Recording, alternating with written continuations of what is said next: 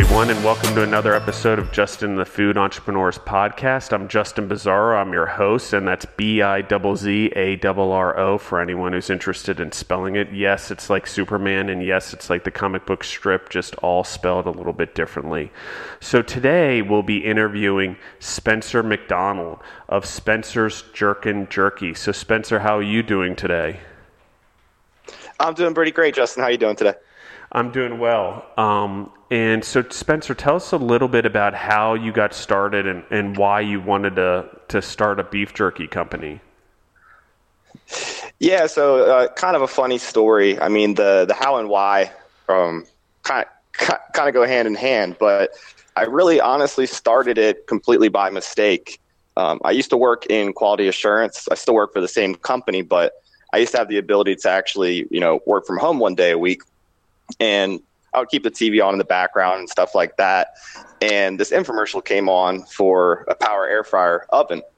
And it was something I've been thinking about buying for a while, like the Power Air Fryer. I had some friends with them, but I never saw this one with the oven. If you've never seen the infomercial, it's like a 5-hour long infomercial. So it was on pretty much my whole day at work.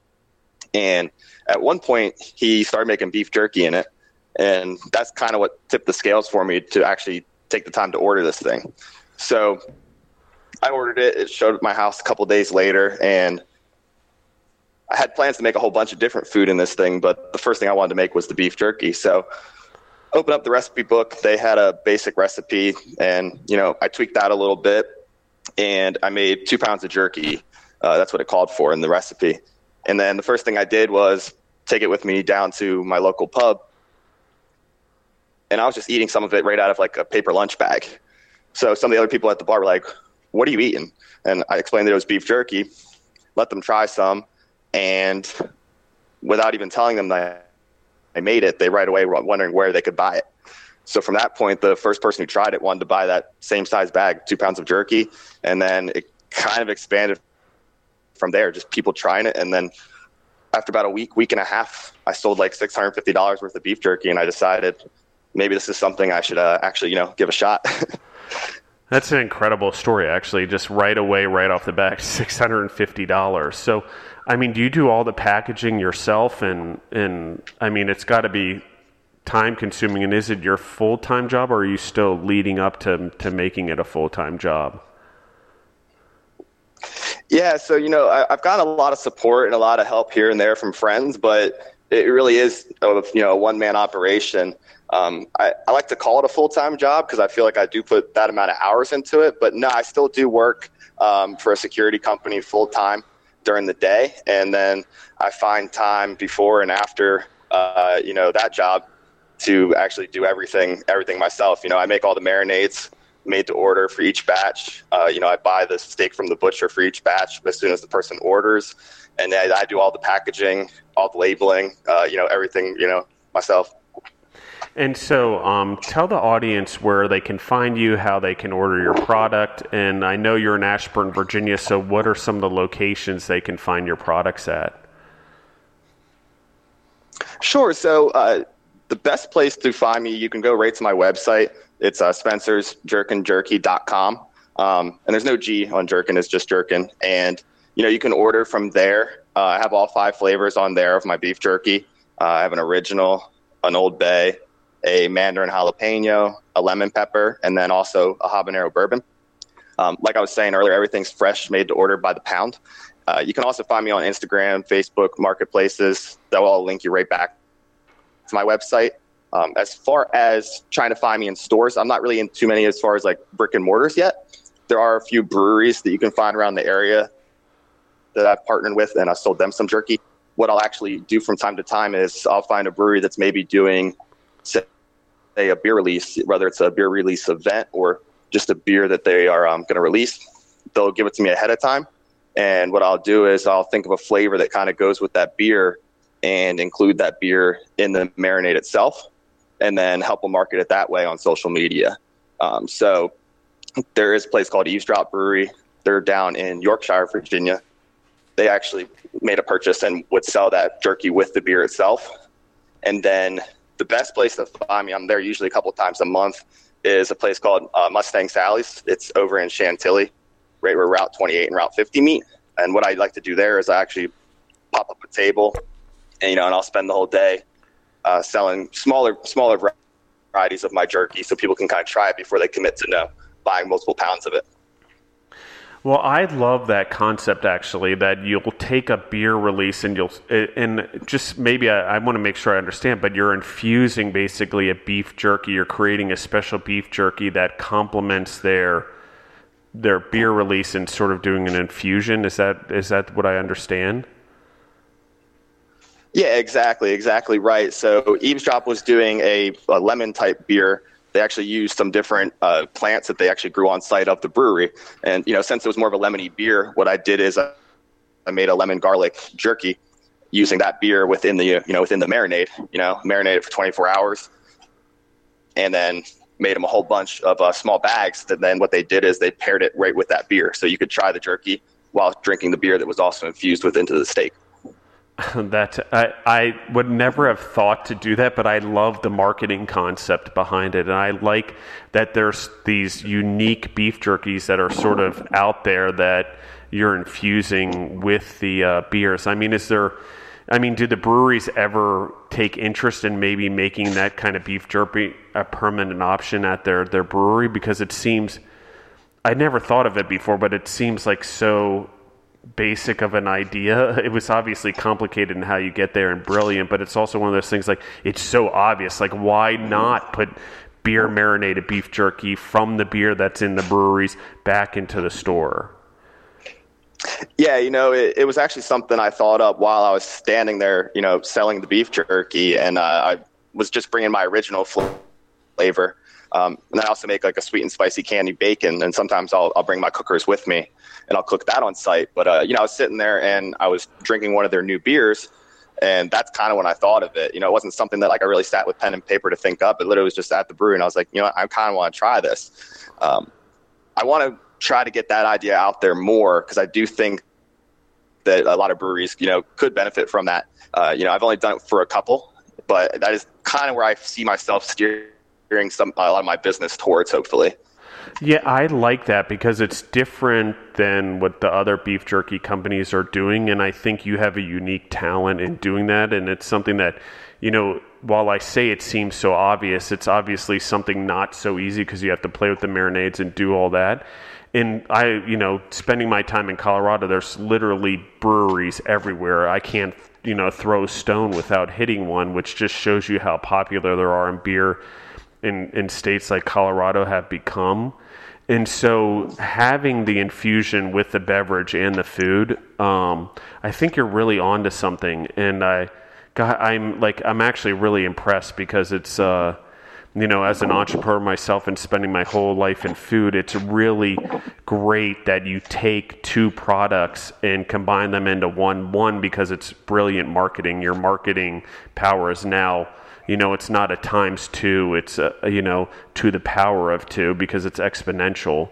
But it's also one of those things where we need to do more of it. Like we're too worried about competition and separating out food to different places. And I truly believe, we're at a point in our life where we can help each other market and combine products. It's no mistake Taco Bell uses Dorito taco shells. They've thought about this and the power of double marketing. And, so it's really cool that you're doing that. And I really love this concept. And, one of the things that as I talk to breweries now on the podcast, I'm literally going to mention you and so you've just done that and marketed through me, because I'm like, holy crap, like what a great idea and what a way to complement the beer, because who doesn't like beef jerky when they're drinking beer?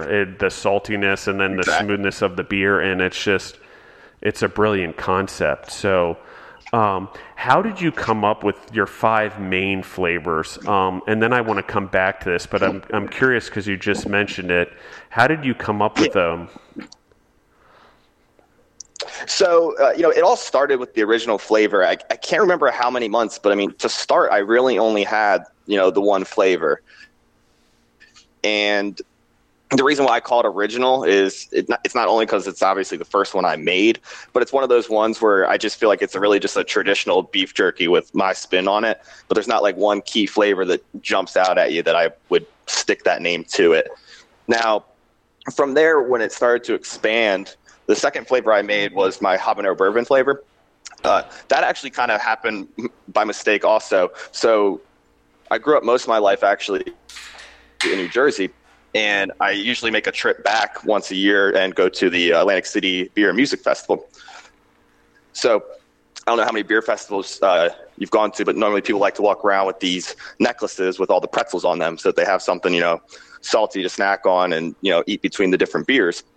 So this was right after I started the company, maybe a month or two later. So I just had a big bag of beef jerky in my pocket. And I was walking around and like trying out all the different beers, and they also have a lot of different vendors there. And I stumbled upon this company out of Cape May, New Jersey. They're called Busy Bees NJ, and they are a company that makes honey. They have a lot of, all natural wildflower honeys. What really caught my eye about them, though, was they have honeys that they infuse with peppers, and they grow all these peppers organically on the same location as the honey. So I actually left there with a habanero infused honey. And when I got back to Virginia, that's when I decided to make this habanero bourbon flavor. And then it kind of expanded from there. I actually traded them a couple pounds of beef jerky for a bunch of pounds of honey. And we actually shipped them back and forth from each other. So I bought some other flavors. So I used them in my lemon pepper flavor. I also use one of their really spicy honeys. It's called Blazing Bees. I use that in my Old Bay flavor, which makes my Old Bay like nice and spicy. And then the lemon pepper, I just always liked lemon pepper. Unfortunately, that one doesn't have like a long-winded or cool story, but their honey really helped me kind of make some different flavors. I think it brings a good tenderness to it. And they're a good company to look up too, because they're really into helping bees. He goes around and talks to different people about really making sure that these bees stay around for us. Well, and and word of the mouth is the best type of marketing, in my opinion. And the way I literally have recruited most of the people on the podcast, I use social media a lot, but a lot of it has become word of mouth and people coming to me. So, I'd love for you to mention the podcast, and I'd love to have them on since they complement your product as well. And maybe even if I could get them on soon enough, I could do a double header with the two of you guys back to back on the episode release, since you complement off each other. So that would be pretty cool. If you want to mention to them, I'd love to do it. And I'd love to hear about the bee education and things like that, just because we are trying to give back. But I love the infusion thing. And I want to talk about the Old Bay thing, because anyone who's listening in, and we are being streamed in over 31 countries right now, as well as all over the United States. But Old Bay is one of these regional things, I feel like, that's so true to the Chesapeake Bay and Maryland and Virginia that I'm not sure the whole rest of the world understands what an incredible thing Old Bay spice is. So I love that you're putting in the beef jerky. But I want to sort of go off on a tangent a little bit about how, Maryland blue crabs coming out of the Chesapeake Bay are some of the most incredible crabs. They're smaller. You have to work a lot harder than the big crabs, and you need at least like 10 to 12 to fill up, so it's a lot of work.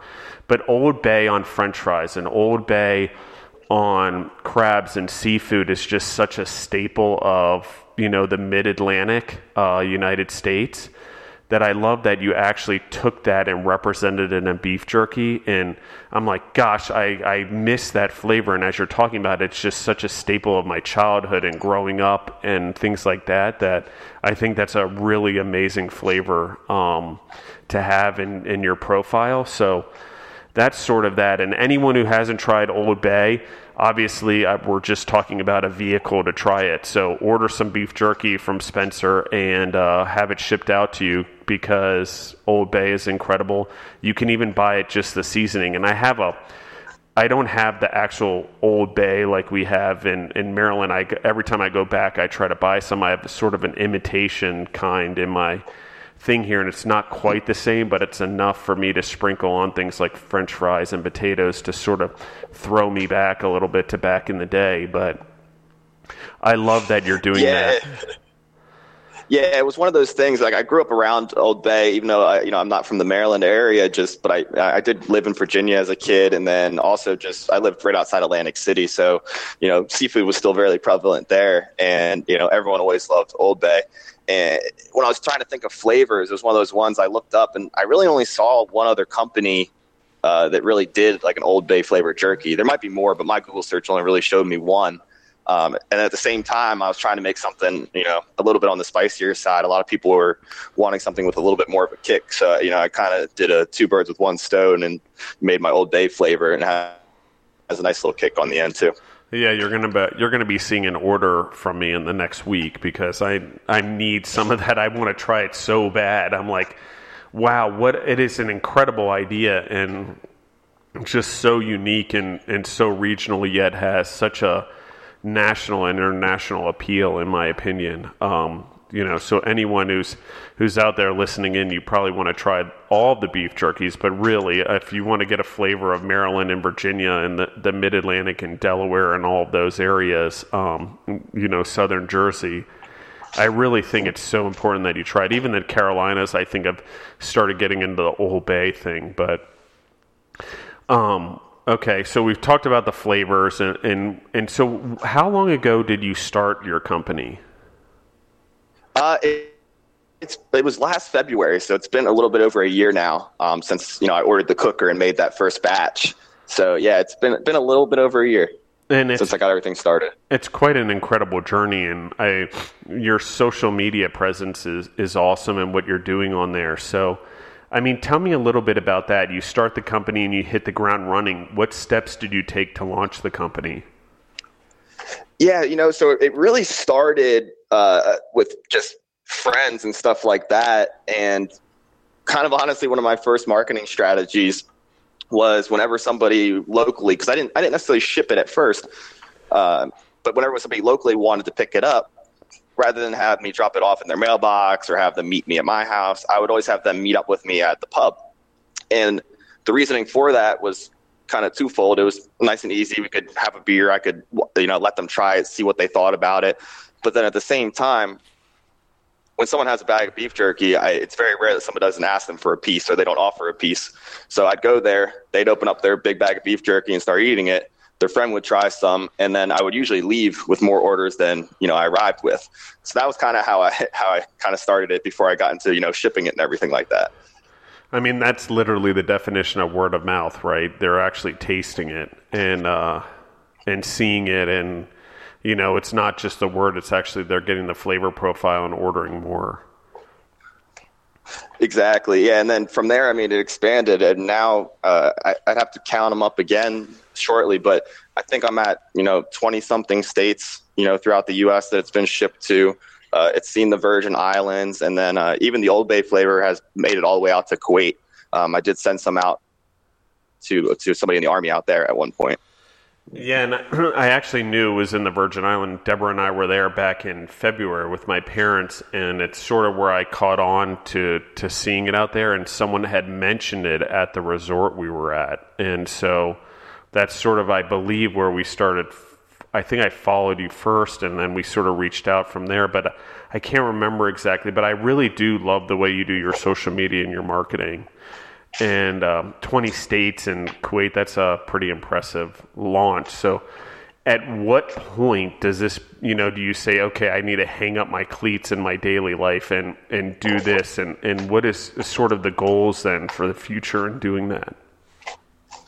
Yeah, I definitely want to keep the online and the social media presence going and everything like that. I have a lot of fun, messing around Photoshop and making different images and stuff like that, seeing what grabs people's attention.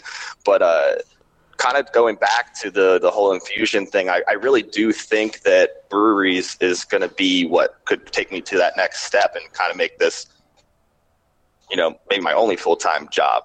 I don't know how breweries were where you're out in Colorado and stuff like that, but one of the things that's somewhat interesting about the breweries in Virginia anyway is the ABC laws down here. The alcohol laws are a little bit strict where, you have to have a 49-51% split between your food and alcohol unless you put your brewery in an industrial park. So we have tons of breweries around us, and they're all kind of hidden in these really plain looking, brick style buildings. But it's because a lot of them, they got into breweries because they want to mess with beer. They don't want to mess with food. And that's kind of also what made me kind of think about that infusion idea too, is because like you said earlier, who doesn't want to snack on, something savory and salty like that while they're drinking? But also when there's no food within the brewery, it's even more so popular. And then the people that really come in to try beers and try new IPAs and stuff like that, their reaction's priceless when you tell them that it's within the jerky. And then they because it's in the jerky, they've already decided what beer they need to go now order from the bar.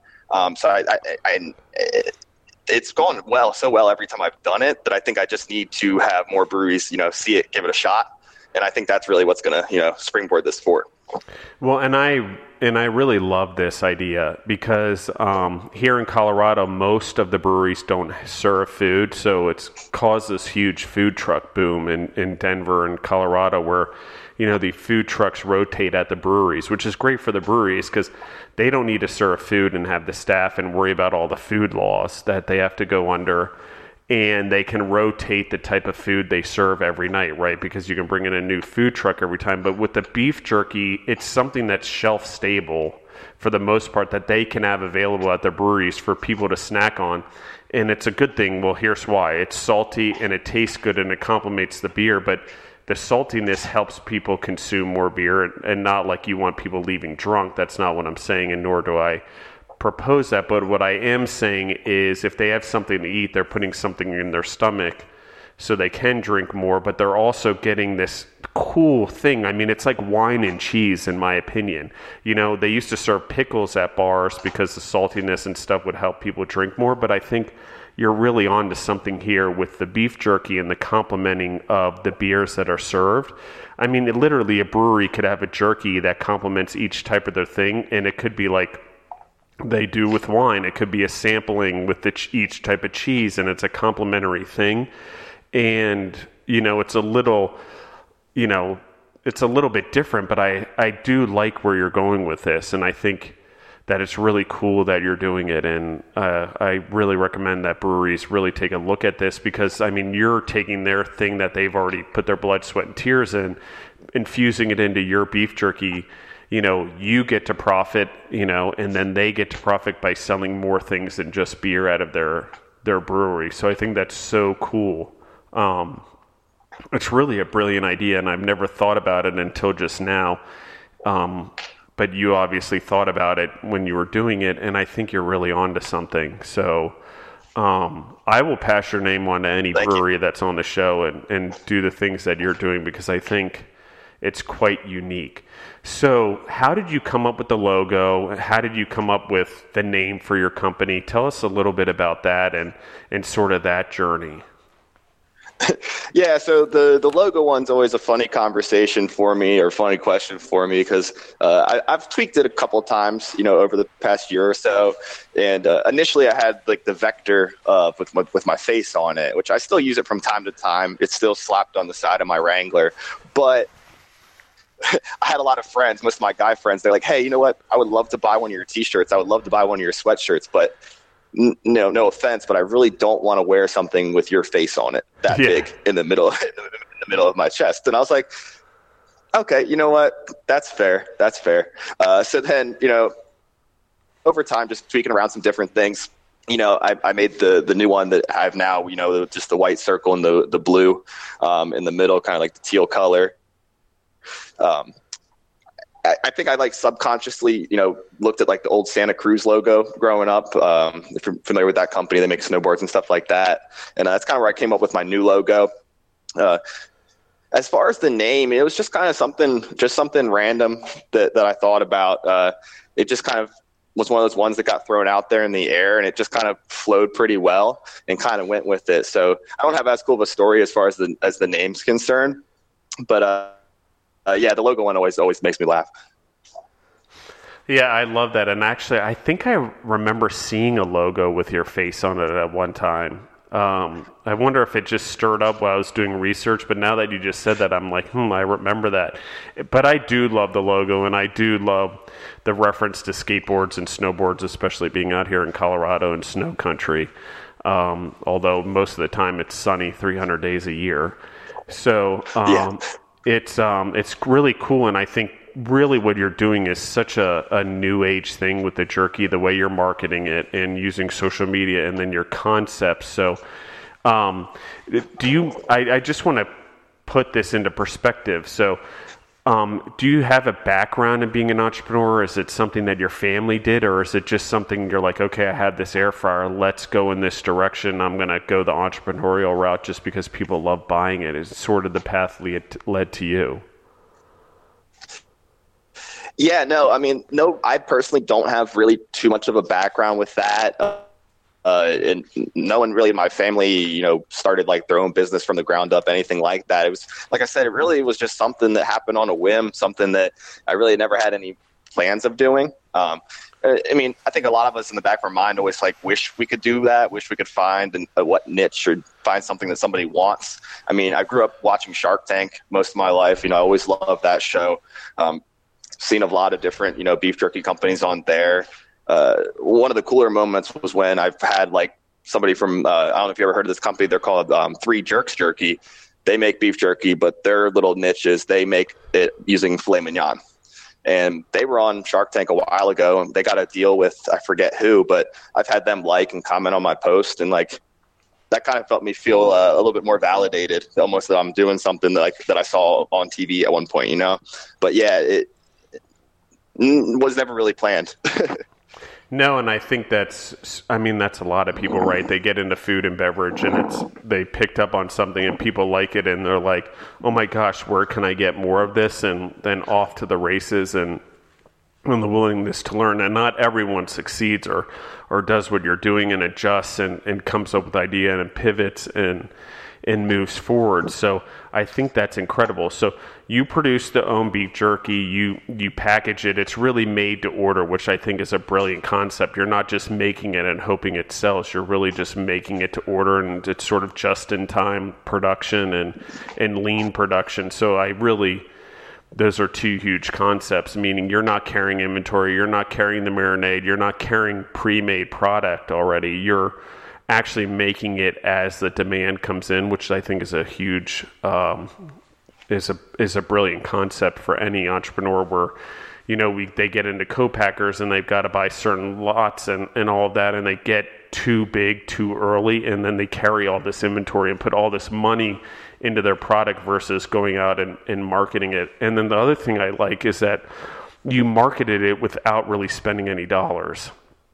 You're going to the pubs and you're handing it out to people, and you're using word of mouth to really get it out there, and actually testing it with people and letting them try it, as well as going to breweries that don't have food, and then the whole social media piece. So, it's all new, and it just sort of came to you, and I think that's pretty incredible. I'd say you've got a knack for being an entrepreneur, and you're well on your way. So that's pretty cool. So, you're on your way. You've started this company now. What are some of the hardships that you're facing right now, or things that you feel that you need to do better?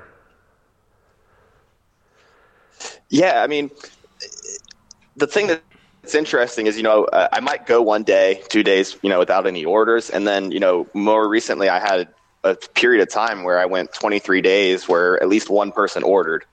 And when I say one person ordered, I had situations where somebody ordered, all 5 flavors of the beef jerky, and then they also wanted to order of, the sweet and spicy candied bacon. And that's kind of where it gets a little bit more interesting for me. And, kind of backtracking to the made to order concept, initially my thought process was exactly that. I don't know how popular this is going to be yet. I don't want to get a whole bunch of inventory and then, see myself with all this, beef jerky, which, it lasts, for as long as you need it. It's all vacuum sealed, but I didn't want to run into that situation. But kind of one of the pitfalls from that is when I do get, a ton of bulk orders, the turnaround might not be as fast as I want it. Now, I've never had a single person really ever give me any flack about any turnaround. I think I've never gone more than a week without somebody receiving their product, but I really like to turn it around within, 48 to 72 hours. Because like I was saying earlier, when I receive that order, that's when I talk to the butcher. That's when I buy your steak. That's when I go home and I make your marinade fresh for your batch, and then I marinate everything for at least 24 hours before I actually cook your jerky. So sometimes the turnaround, I think I'm a little bit hard on my own standards, but I still feel like I'm getting it to the customers fast enough. So really what it's going to come down to is I'm just going to keep buying more and more cookers as I have been. And so let's talk about that a little bit. I mean, you're still working a full-time job, and then you're taking in orders and then doing the beef jerky. I mean, so what is your, let's say you get in 5 orders today. What do the next 2 days of your life look like, including work and time for whatever else, just to give an idea of how much time you spend on all of it? Yeah, so I'm a little bit old school. I like writing everything down, so I always have a pad of paper. So as I get the orders, even though I get them emailed to me and all that fun stuff, I sit there and I write down every person's name, every order. Once I do that, I write down how much steak I need, how much bacon I need. And then from there, I do a little bit of inventory on, my stuff for the marinades. Okay, I need to make these 5 flavors. Do I have enough to make, this 10 pounds of jerky for those 5 flavors? And then that's when I make my shopping list. And then at that point, usually I'm waking up, as soon as the store's open so that I can go get all my shopping done, secure enough steak and everything so that I can get to, my full-time job at the office. So then I'll be at the office and, I'll spend my 8 or 9 hours there. And then after that's when I'm hopefully getting home, crafting all the marinades, getting everything marinated, and then the next day is when I'm actually able to then go ahead and start cooking it. So yeah, that's pretty much what it comes down to. And then, obviously I'm always packaging and stuff too. So a lot of times I'm driving to work with a duffel bag, full of packages, all signed up for UPS. And then I use the drop box on my main level of my office to drop them all in. I really like to post those on social media. I did it the first time just because, and then people seem to really like it. For whatever reason, they like to know, where's this order going next? I was surprised how many views just a simple video of me dropping something into the UPS box generates, but it really does. No, and that's an amazing thing. And you touched upon something that I myself have had a huge amount of success with. And I did, I had a clothing line that I was an investor in for a while back outside of food, just show you where my entrepreneurial journey is taking me all over the place. And I was heavily involved in it. But when we first started back then, and I'm no longer involved in it, and I cashed out, but when we first started and the first set of orders came in and we would pack up the T-shirts in the United States Post Office boxes and sort of pack them, and then they would send them out and show the videos of all of it going and all of the amount of carts and the amount of boxes in the outbound, and the amount of social media response we got was just, it was incredible. So I think that's such a huge thing, that people see success in the brands that they're buying and it really emotionally ties them to it. And that's awesome. And I definitely am going to go back and look at that and make sure I use it as a repost when I post your episode, because I think it's so important that people see it. And you are being successful. 20 states and the product line's growing. And so we kind of talked about it a little bit, but I don't think we fully got into it. You just keep buying more fryers, but at what point, do you have an idea of when you have to expand into producing in a different environment, and where do orders need to be where you actually have to have help to do all of this? Right now you're managing it all yourself, but I assume that, I don't know if you have a significant other or not, or what that looks like, because you're obviously dedicating your life to your job right now and the brand. So at what point do you need to say, hey, I've got to take this thing to the next level? Yeah, you touched on it just there, but yeah, I don't know when I'll need like direct help with packaging and stuff like that. But like I was saying earlier, I do get a lot of support from friends and stuff like that. And my girlfriend's actually the one. If you look at a lot of like my more professional pictures, not the ones that I kind of take with my cell phone that don't look the best, but all the pictures are on my website. She took all of those pictures as well. And she's a professional photographer, so that's kind of what she does. So we kind of help each other out, similarly to how I'm, trying to help out the breweries and stuff like that. She took some pictures of my jerky, and then she can use those to, market her company. And at the same time, when I try to post some of those pictures every now and then, I make sure, I'll tag her company, try to drive, her some business as well. As far as going back to a different environment and stuff like that, it has been a complicated, question in my head for a while, because at some points in time, I feel like, I just need to buy an industrial size dehydrator, and I need to be able to make, 10 pounds in the cooker at a time. But what I've really noticed is it's not so much that I need to make bulk in one flavor. Every flavor is more popular every other week. So what it really comes down to is just having enough fryers that I can cook each flavor kind of dedicated in its own cooker, because you can't just the way the cookers work, because they have a mesh basket, you would have drippage and the flavors would kind of contaminate each other. So they always have to be cooked separately. So that's kind of where I see it going, is just I'm going to eventually hopefully have 6 cookers, one for each flavor, and then one specifically for the bacon, and kind of go from there. I bet the air fryer company's loving you right now. But I think what you're talking about also is in the way, marketing is done, is that you're doing it in small batches, which makes sure that the flavor's right and that there's not cross-contamination or cross-flavoring.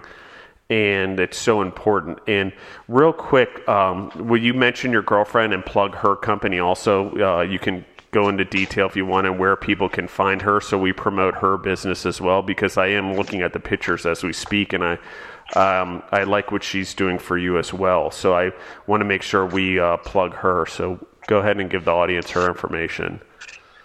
Yeah, so her Instagram, it's EMG Photography. I believe there's some underscores in there. Once we're done here, I'll make another post, so anyone who finds their way to my page from the podcast, they can definitely go ahead and click right on hers as well. She does pretty much any photography you would need. She's also right in the Ashburn area. So, whether it's, just some pictures of, your kids, you're getting proposed to, you're having a wedding, or, some people like just get pictures taken with their animals. I mean, she'll do any of that for you guys. Yeah, I think that's awesome, and she does great with food. So anyone out there that wants food photography or social media stuff, I think that's pretty awesome. So there's that.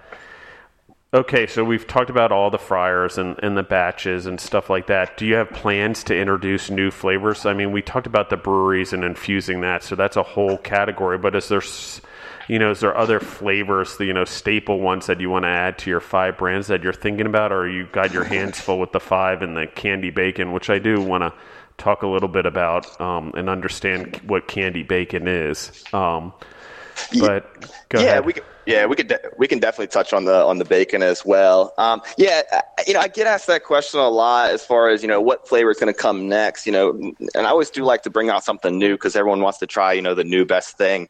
I definitely would say in most cases I have my hands full with the 5. That's why I try to do a lot of the stuff that we're talking about with the breweries and kind of do like an exclusive flavor. And when I go to the brewery, I'll bring 10 pounds of that flavor. So I'm like, hey, I have 10 pounds of this flavor, come out to the event. I'll only have it here. In most cases, it's gone before I leave. And if it's not, I might have a couple bags left over. And every once in a while, people at my office get the chance to try those without driving out to the brewery. But yeah, I have a couple ideas that I'm dancing around with, but nothing that I'm necessarily planning to put directly like into production yet. Yeah, I love that. And so tell us, the audience, I mean, you talked about candy bacon. So I believe that's what you call it, and maybe I got it wrong. But how do you candy bacon? And you don't need to get into real specific details, because obviously we want to protect your recipe. But what does that mean? it's obviously popular, or you wouldn't be producing it. So, tell me about that.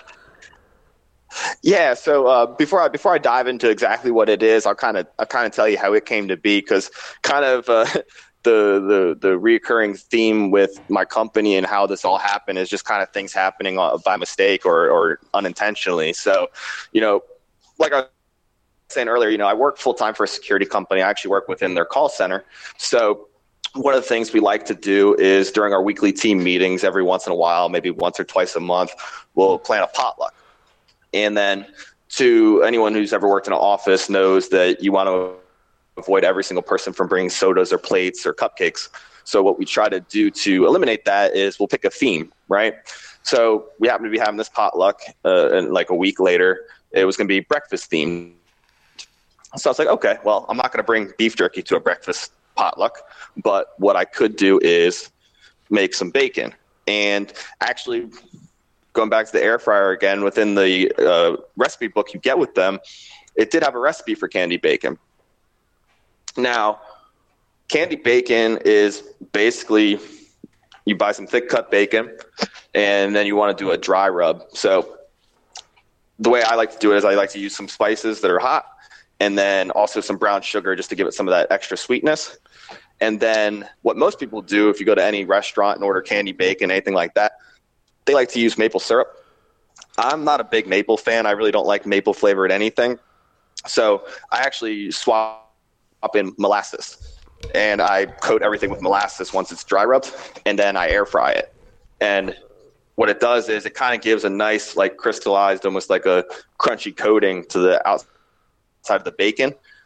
If anyone's ever had, say, like a honey baked ham from the Honey Baked Ham store, I don't know how nationally known that place is, but we always ate it around here growing up.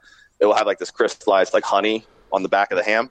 It's kind of like that. It's kind of like a crystal coating within the jerky, or within the bacon rather. Yeah. Speaking of another staple, well, I believe it's pretty national spread. Nothing like a Virginia ham, and the way they do that for sure.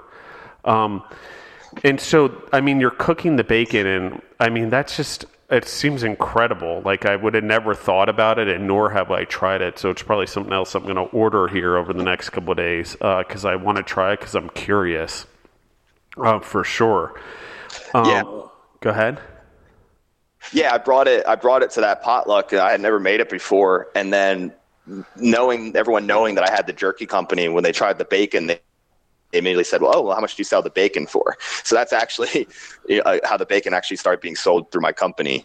It was, again, nothing I intended on doing, even though I made it, brought it to work, had no intentions of ever selling it. But then people asked, oh, how can I buy it after they tried it? So that's kind of how that one started too.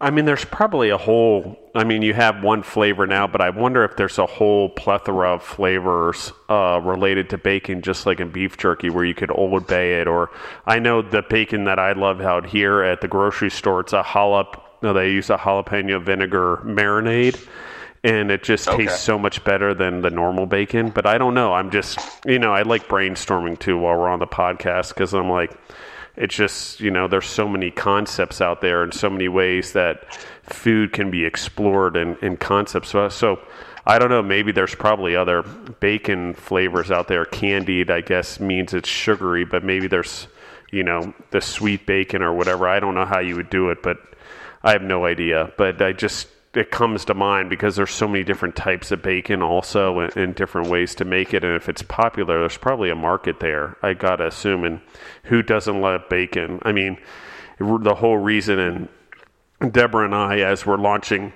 the studio here, we have one in Littleton, Colorado. We will have a mobile studio so we can come visit people, but we've also just launched the studio in Milledgeville, Georgia, because of the popularity of the podcast and trying to get people in. And we travel quite a bit, so we're trying to make sure we can take the podcast with us, since it's not our real jobs per se. And but one of the things that we came up with is actually in developing this is Better with Bacon Fat Studios.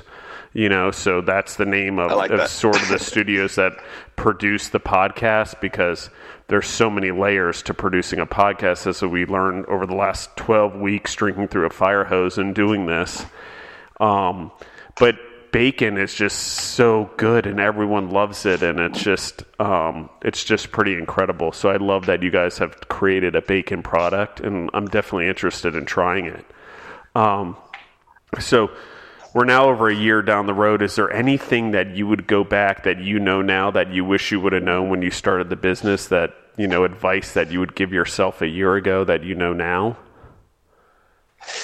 Yeah, I mean, not that it's been easy or anything like that, but I haven't run into like too many like huge roadblocks. But one of the ones I did run into that I wish I had known initially was actually still related to the bacon. Was so, like, you know, the jerky, it's vacuum sealed. I can ship that anywhere. It doesn't need to be refrigerated. It can go anywhere, right?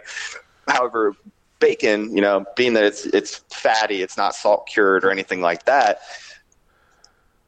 that needs to typically, you know, maintain, you know, a decently cold temperature, you know, if it's gonna be longer than, you know, a couple hours. So I had somebody order bacon and it was going out to Texas.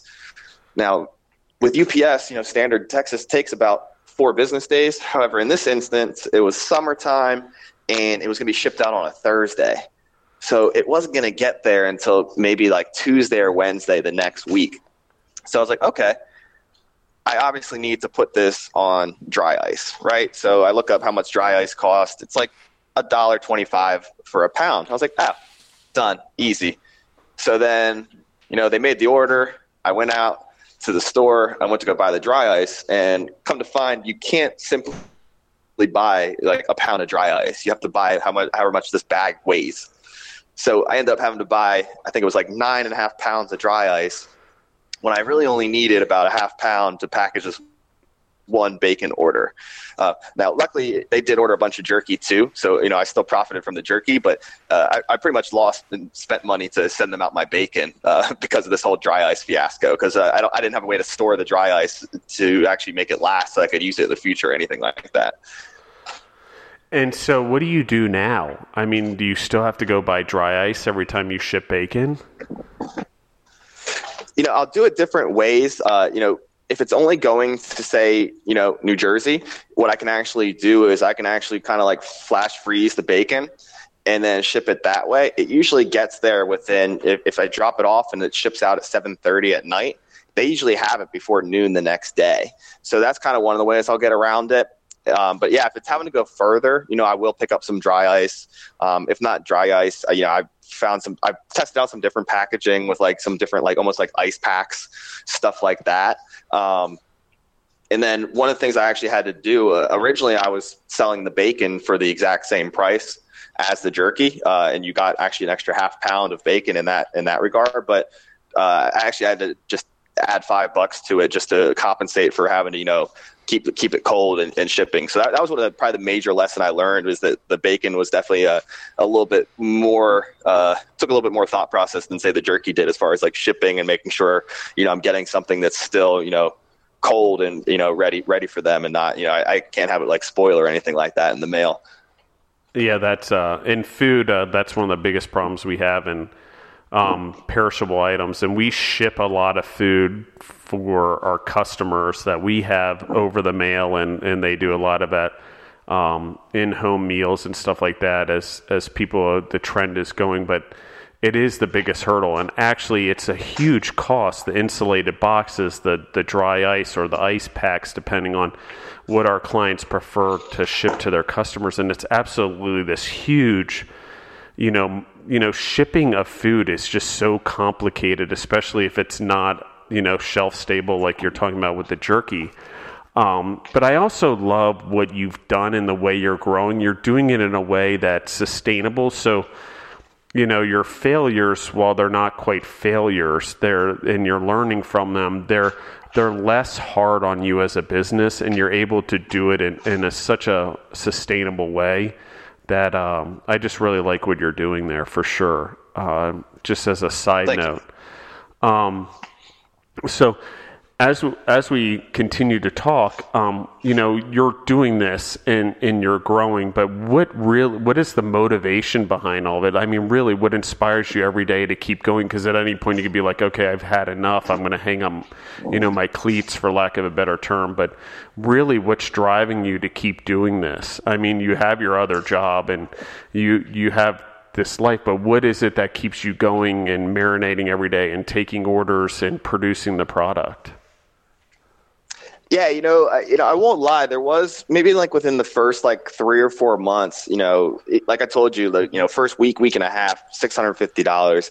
I think I had to be humbled a couple times because when it picked up like that, I was just like, all right, great. You know what? It's always going to be like this. I'm hitting the ground running. I'm gonna be able to sell like this all the time. And then there was times back then where I went a week without orders, and I was like, oh, you know what? Maybe it really flared out. It was just friends trying it. It was just family trying it. But then it's really, once I really got into the brewery scene, that's when I really got a lot more motivated because not that I don't trust my family and friends giving me, positive reviews and stuff like that. But, I always took it with a grain of salt because, they know I'm trying to start a company. They want to be motivating. They want to, they want to be kind. And I still got some feedback and some suggestions from people, but the first time I set up at a brewery, I actually brought my cookers with me, and I was making the bacon on site too. And I think I had 4.5 pounds of bacon with me, and I was planning on spending 10 hours at the brewery. And the bacon only lasted 2 hours. It sold out. And I had people buying the bacon, going back to their table, coming back up, getting more. And then the same thing was happening with the jerky. They were walking back to their table. They're biting it. They're handing a friend a piece. They were coming back and getting more. And these were complete strangers. They didn't have any reason to tell me anything other than what they really felt. And those days where I was making 20 pounds of beef jerky and going to the brewery, I was like, I have no idea if I'm going to be able to sell 20 pounds of beef jerky. I just wanted to bring enough. And then days where I actually did and actually sold that much of my product, that's what really started to make me believe a little bit more in myself and think back at those times where I had weeks where I wasn't selling, realized I was, kind of being foolish and being too hard on myself. So, seeing that level of success with strangers is kind of what drive me forward. And then I just feel like it's only been a year. It's only been a little more than a year. So imagine what I can do in 3 years, 4 years, 5 years. Right. And we've touched on it a couple of times, but, I really do think the dream is to be able to say, this is my full-time job. I am my own boss, and I accidentally started a beef jerky company that now, supports me and my family. And I think that that's really the end goal that really motivates me. And I love that. And actually, the ups and down pieces, which is sort of me what we talk about in failures or things that make us successful. Like even when I started the podcast, well, one, I'm volunteering my time, but the part is there were friends and family and people spread the word. And the first 2 weeks when we did the podcast, it was awesome and people were listening in. And then this weird thing happened where, as that sort of wore off, there was these up and down days where there was a couple of days in weeks 3 and 4 where we didn't get a single download or a single listen. And I'm like, what am I doing? I'm spending all this time and no one's listening. And, I can be hard on myself and getting through those, and Deborah's like, okay, well, listen, you just started this. What is really your expectation? Because, you're not getting the word out. How do you expect it to do well? And you have all these people lined up to record, so I had held myself accountable to making sure I kept moving forward. But there were times in there, and there's still times where there's days where I'm like, I'm so overwhelmed. Why am I doing this? But the result and the feedback that I get every once in a while and seeing, that it's affecting people, it's such a big deal. And it's like what you're doing with the beef jerky. Not every day an order comes in, but it's still hugely successful. And now I don't have that thing anymore. I mean, we get over, the lowest we go in a day now is about 111 downloads. So, 12 weeks in, I'm like, holy crap, this thing's really taken off. And as I mentioned before, we're in over 31 countries now, and in 12 weeks. But it took, the bumps in the road, and I've accelerated a little faster just because information is intangible. It just sort of is easily passed along and people have picked up on it. And, weirdly, Ireland loves our podcast. People in Ireland and Australia and South Africa and India, of all places. And but it's just so cool now that it's working, and I get to share your guys' stories. And I really love your story because it's just the accidental entrepreneur and the way things happen, and then it becomes a stream and you attach onto something. And it's sort of similar to the podcast, and why I can relate to it is I don't have any experience in media. Like, really, I mean, I've marketed and I do all these things, but I sort of learned on the fly how to put together a studio from someone, and I learned about a software from someone that was doing their podcast, and then I threw all the pieces together, and then it's really been trial and error, and getting it out there, and then really putting myself out there so people can give me feedback just like you do in the pub. And so there's just a parallel there that I love that I haven't talked about on the podcast with anyone before.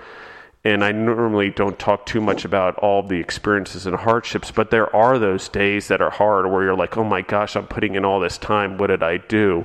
But I mean, being in 20 states and sending it off to Kuwait, I believe you said, it's such an amazing accomplishment. Thank you. So that's number one. And number two is I think that, just as an entrepreneur and the journey that you're on and the story that you're telling and your dedication to the social media and to the product and learning and keeping an open mind, it's just you're doing a great job, Spencer. And I love the entrepreneurs. I love food entrepreneurs, especially, obviously, in beverage and nutrition and that whole world, just because we're doing something tangible and we get to learn our lessons in a different way, and people get to enjoy what we do and in the food that we do. So that's pretty awesome as well. So my last question is going to be this. What do you love about the stuff that you do, and is there anything in particular that you hate about the daily routine, that you dislike about, running your own company? Yeah, sure. I'll start with the hate one. I really hate cleaning. I feel like as soon as I get everything, fully cleaned up, get all the cookers clean, get everything put away, stuff like that. And I feel like it doesn't take me more than, 6 hours till all of a sudden I look and I'm like, man, how did this mess get here already again? But really, outside of that, there's nothing I really, hate or, would really gripe about it, which, I mean, I guess maybe is a good way of letting me know that it's the right thing to keep pursuing. I really love hearing feedback from people, especially people that I don't know. I really love when I go to a brewery and somebody maybe didn't tell me anything too much in person. They bought, one $5 bag of beef jerky. They went back to their table, they had some beer and they ate it. But then I get home and I see either a review or a comment on Instagram, or even better, sometimes I see like an order, where they ordered like 3 flavors because they tried that one $5 piece and they were like, all right, I need to see what this is all about, and I love hearing that. And I love seeing people order where I can't really figure out how they found me. That was another thing that really started to open my eyes about, what I have going on here and how successful, this could be, is when I get an order from a state that has never ordered from, and I look and I'm like, I have no idea who this person is. There's no connection with me and them other than somehow they stumbled upon me. I don't know if it was through word of mouth or Google or, how they found me. But, I love hearing customer feedback and just seeing people order, like I said, that I have no idea how they could have found me. Yeah. And I kind of lied. I guess I do have one more question, but I want to touch upon something that you're talking about is, and I love looking at industries and economies and the 10,000 foot view and what's going on. And I've talked about it on the podcast about coffee and the niches that are happening in coffee, or the niches that are happening in jellies and jams and stuff like that. But the same thing's happening in beef jerky. It's like, I can remember going to the store as a kid. There were maybe 2 options of beef jerky, maybe, like if I was lucky. But now, like there's companies and entrepreneurs like you that are going out there and creating these beef jerky brands. And like you said, you're working with breweries, which I think is also, but now I have so many options and I can actually have a beef jerky that's true to me.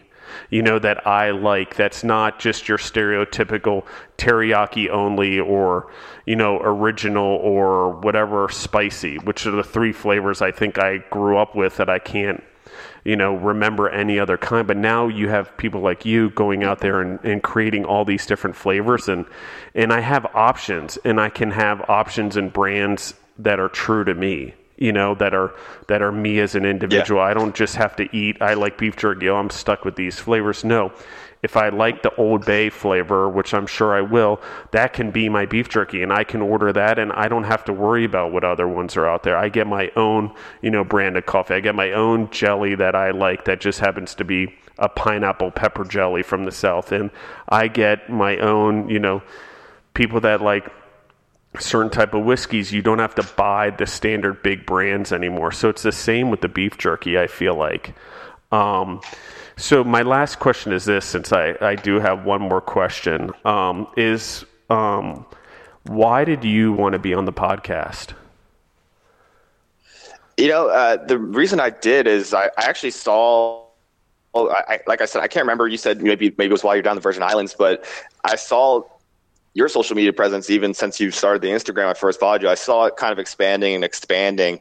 And it's one of those things, I've typed up some of my story before and posted that on social media, but I did want to, be able to elaborate even more or even bring up questions that maybe I wouldn't have thought of or things like that. Because going along this brewery scene and stuff like that, I've gotten a lot of questions there from people that I never thought of, and I never knew that maybe a person would even have about my company and stuff like that. So I definitely wanted to, have a platform to talk a little bit more on it, talk a little bit more in depth, let me answer these things, out loud and honestly a little bit better than maybe I can, type up into words as well, and stuff like that. Yeah. And so, one of the things I want to do as we wrap up here, because I'm trying to find new angles and ways to keep things interesting. And I do talk about, obviously, I want to have you back on the podcast and, 8 to 10 months from now and record another episode so we can continue to tell your story, because I think it's so important that people not only hear it now, but continue to hear it as you grow and really get to live the entrepreneurial journey with you. But I'd also love to maybe get with you one of these times. I'm back in DC visiting my family, and now that we're going to have the mobile studio, basically, is being able to set it up in one of these breweries where you bring a bunch of your products and we actually sit down and talk to people, and people get to taste the beer with what you're doing. And that'll give me a little time, because from when I record, from when we release your episode, we have a little bit of time. So I can coordinate that with you, but I want to talk about it actually while we're recording, because I think it would be such a cool concept. And I want to plug it into this podcast, because when we do another podcast, hopefully soon, right after this one's released and launched, that we do something where we're actually I'm going with you, and we go to the brewery and people are trying your beef jerky, and we do a little thing on that and how that's marketed as an educational piece to help promote you as well. So I don't know when we'll do that. I got to figure out my schedule, but I just wanted to put it out there, and maybe you'd be interested in doing something like that. Yeah, no, that's an awesome idea. I wouldn't even have thought, of or even thought was possible. I actually do have an event this weekend on Saturday over at Mustang Sally. They've been in business 3 years now, so I'm going to be there and help kick off their birthday celebration, so to speak. And that's something I'll definitely run by them while I'm there on Saturday. And I almost guarantee you, without even talking to them, that they would be interested in that and would love, what exposure that brings them as well. Yeah, and if I could, what would be a great thing is, and everyone can hear it on the podcast, how my brain thinks, is that I'd love to record an episode with them like I'm doing with you now, tell their story, and then that way I can sort of couple you guys again, like we talked about with the honey, where I couple a group of episodes around you guys, and then also then do an episode where I'm at their location with you, people trying the beef jerky, and then that's sort of the finishing off episode and really tying everything together, because I think that that'd be so cool to tie it all together for you guys, your different pieces, the honey, the beef jerky, and then the breweries, and then do an episode right at the breweries. So if you don't mind helping with that and just talking to them and communicating with them, I'd love to turn this into a little, like, you know, Spencer's Jerk and Jerky, you know, little mini series, if you will, of podcasts. Yeah, no, I'll definitely talk to them on Saturday and be in touch with you to see what they say. Like I said, I definitely think they would be down with that, even recording their own episode as well. Like I said, the thought of making a miniseries is awesome to me. And, you know, that really is one of my favorite breweries in the area. There's so many breweries around here. I mean, there's, I don't know, 15 or 20 that are probably 15 or 20 minutes closer to my house than they are. But what brings me back to that brewery is just not only the atmosphere and the great beers and stuff like that, but just the people that work there are so welcoming, and I've never had a bad experience there. It's to the level of respect where when I'm there, I feel like the patrons think that I actually work for the brewery. You know, they don't see me as an outside vendor. You know, I can walk in the kitchen. I can do stuff like that. You know, they give me beer ahead of time before it's released, before it's tapped. Stuff that I never thought I would say. You know, growing up as a kid, that, you know, I get unreleased beers, you know, provided to me. But it's a great place, and I'll definitely talk to them and you know, let you know when, you know, or how to link up with them to get the ball rolling on that. Yeah, and I love it because it's sort of what we talked about.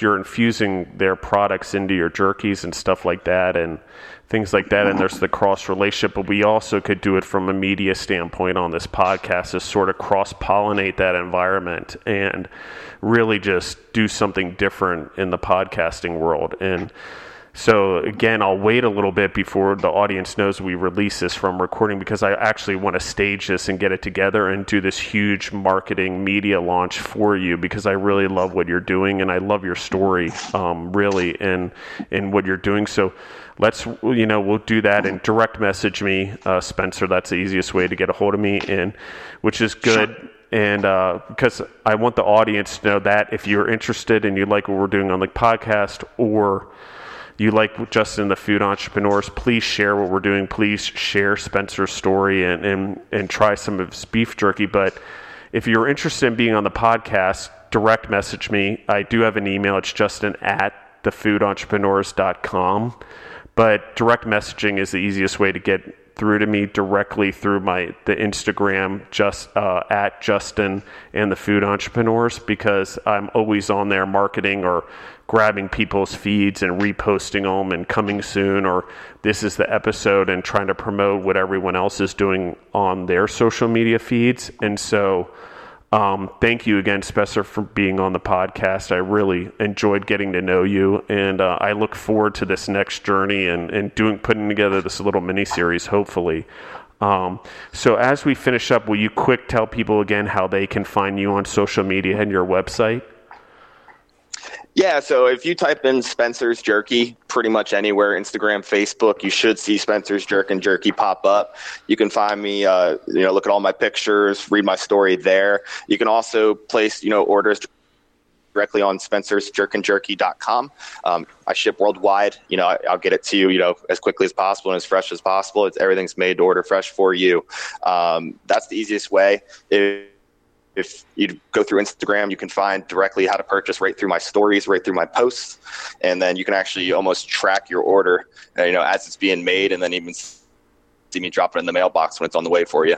That's awesome.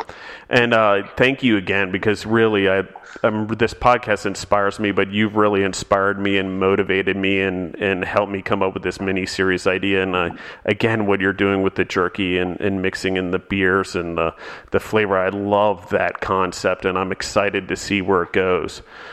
So again, thank you, Spencer, seriously, for taking the time to be on the podcast. For sure. Thanks for having me. I had a great time. All right.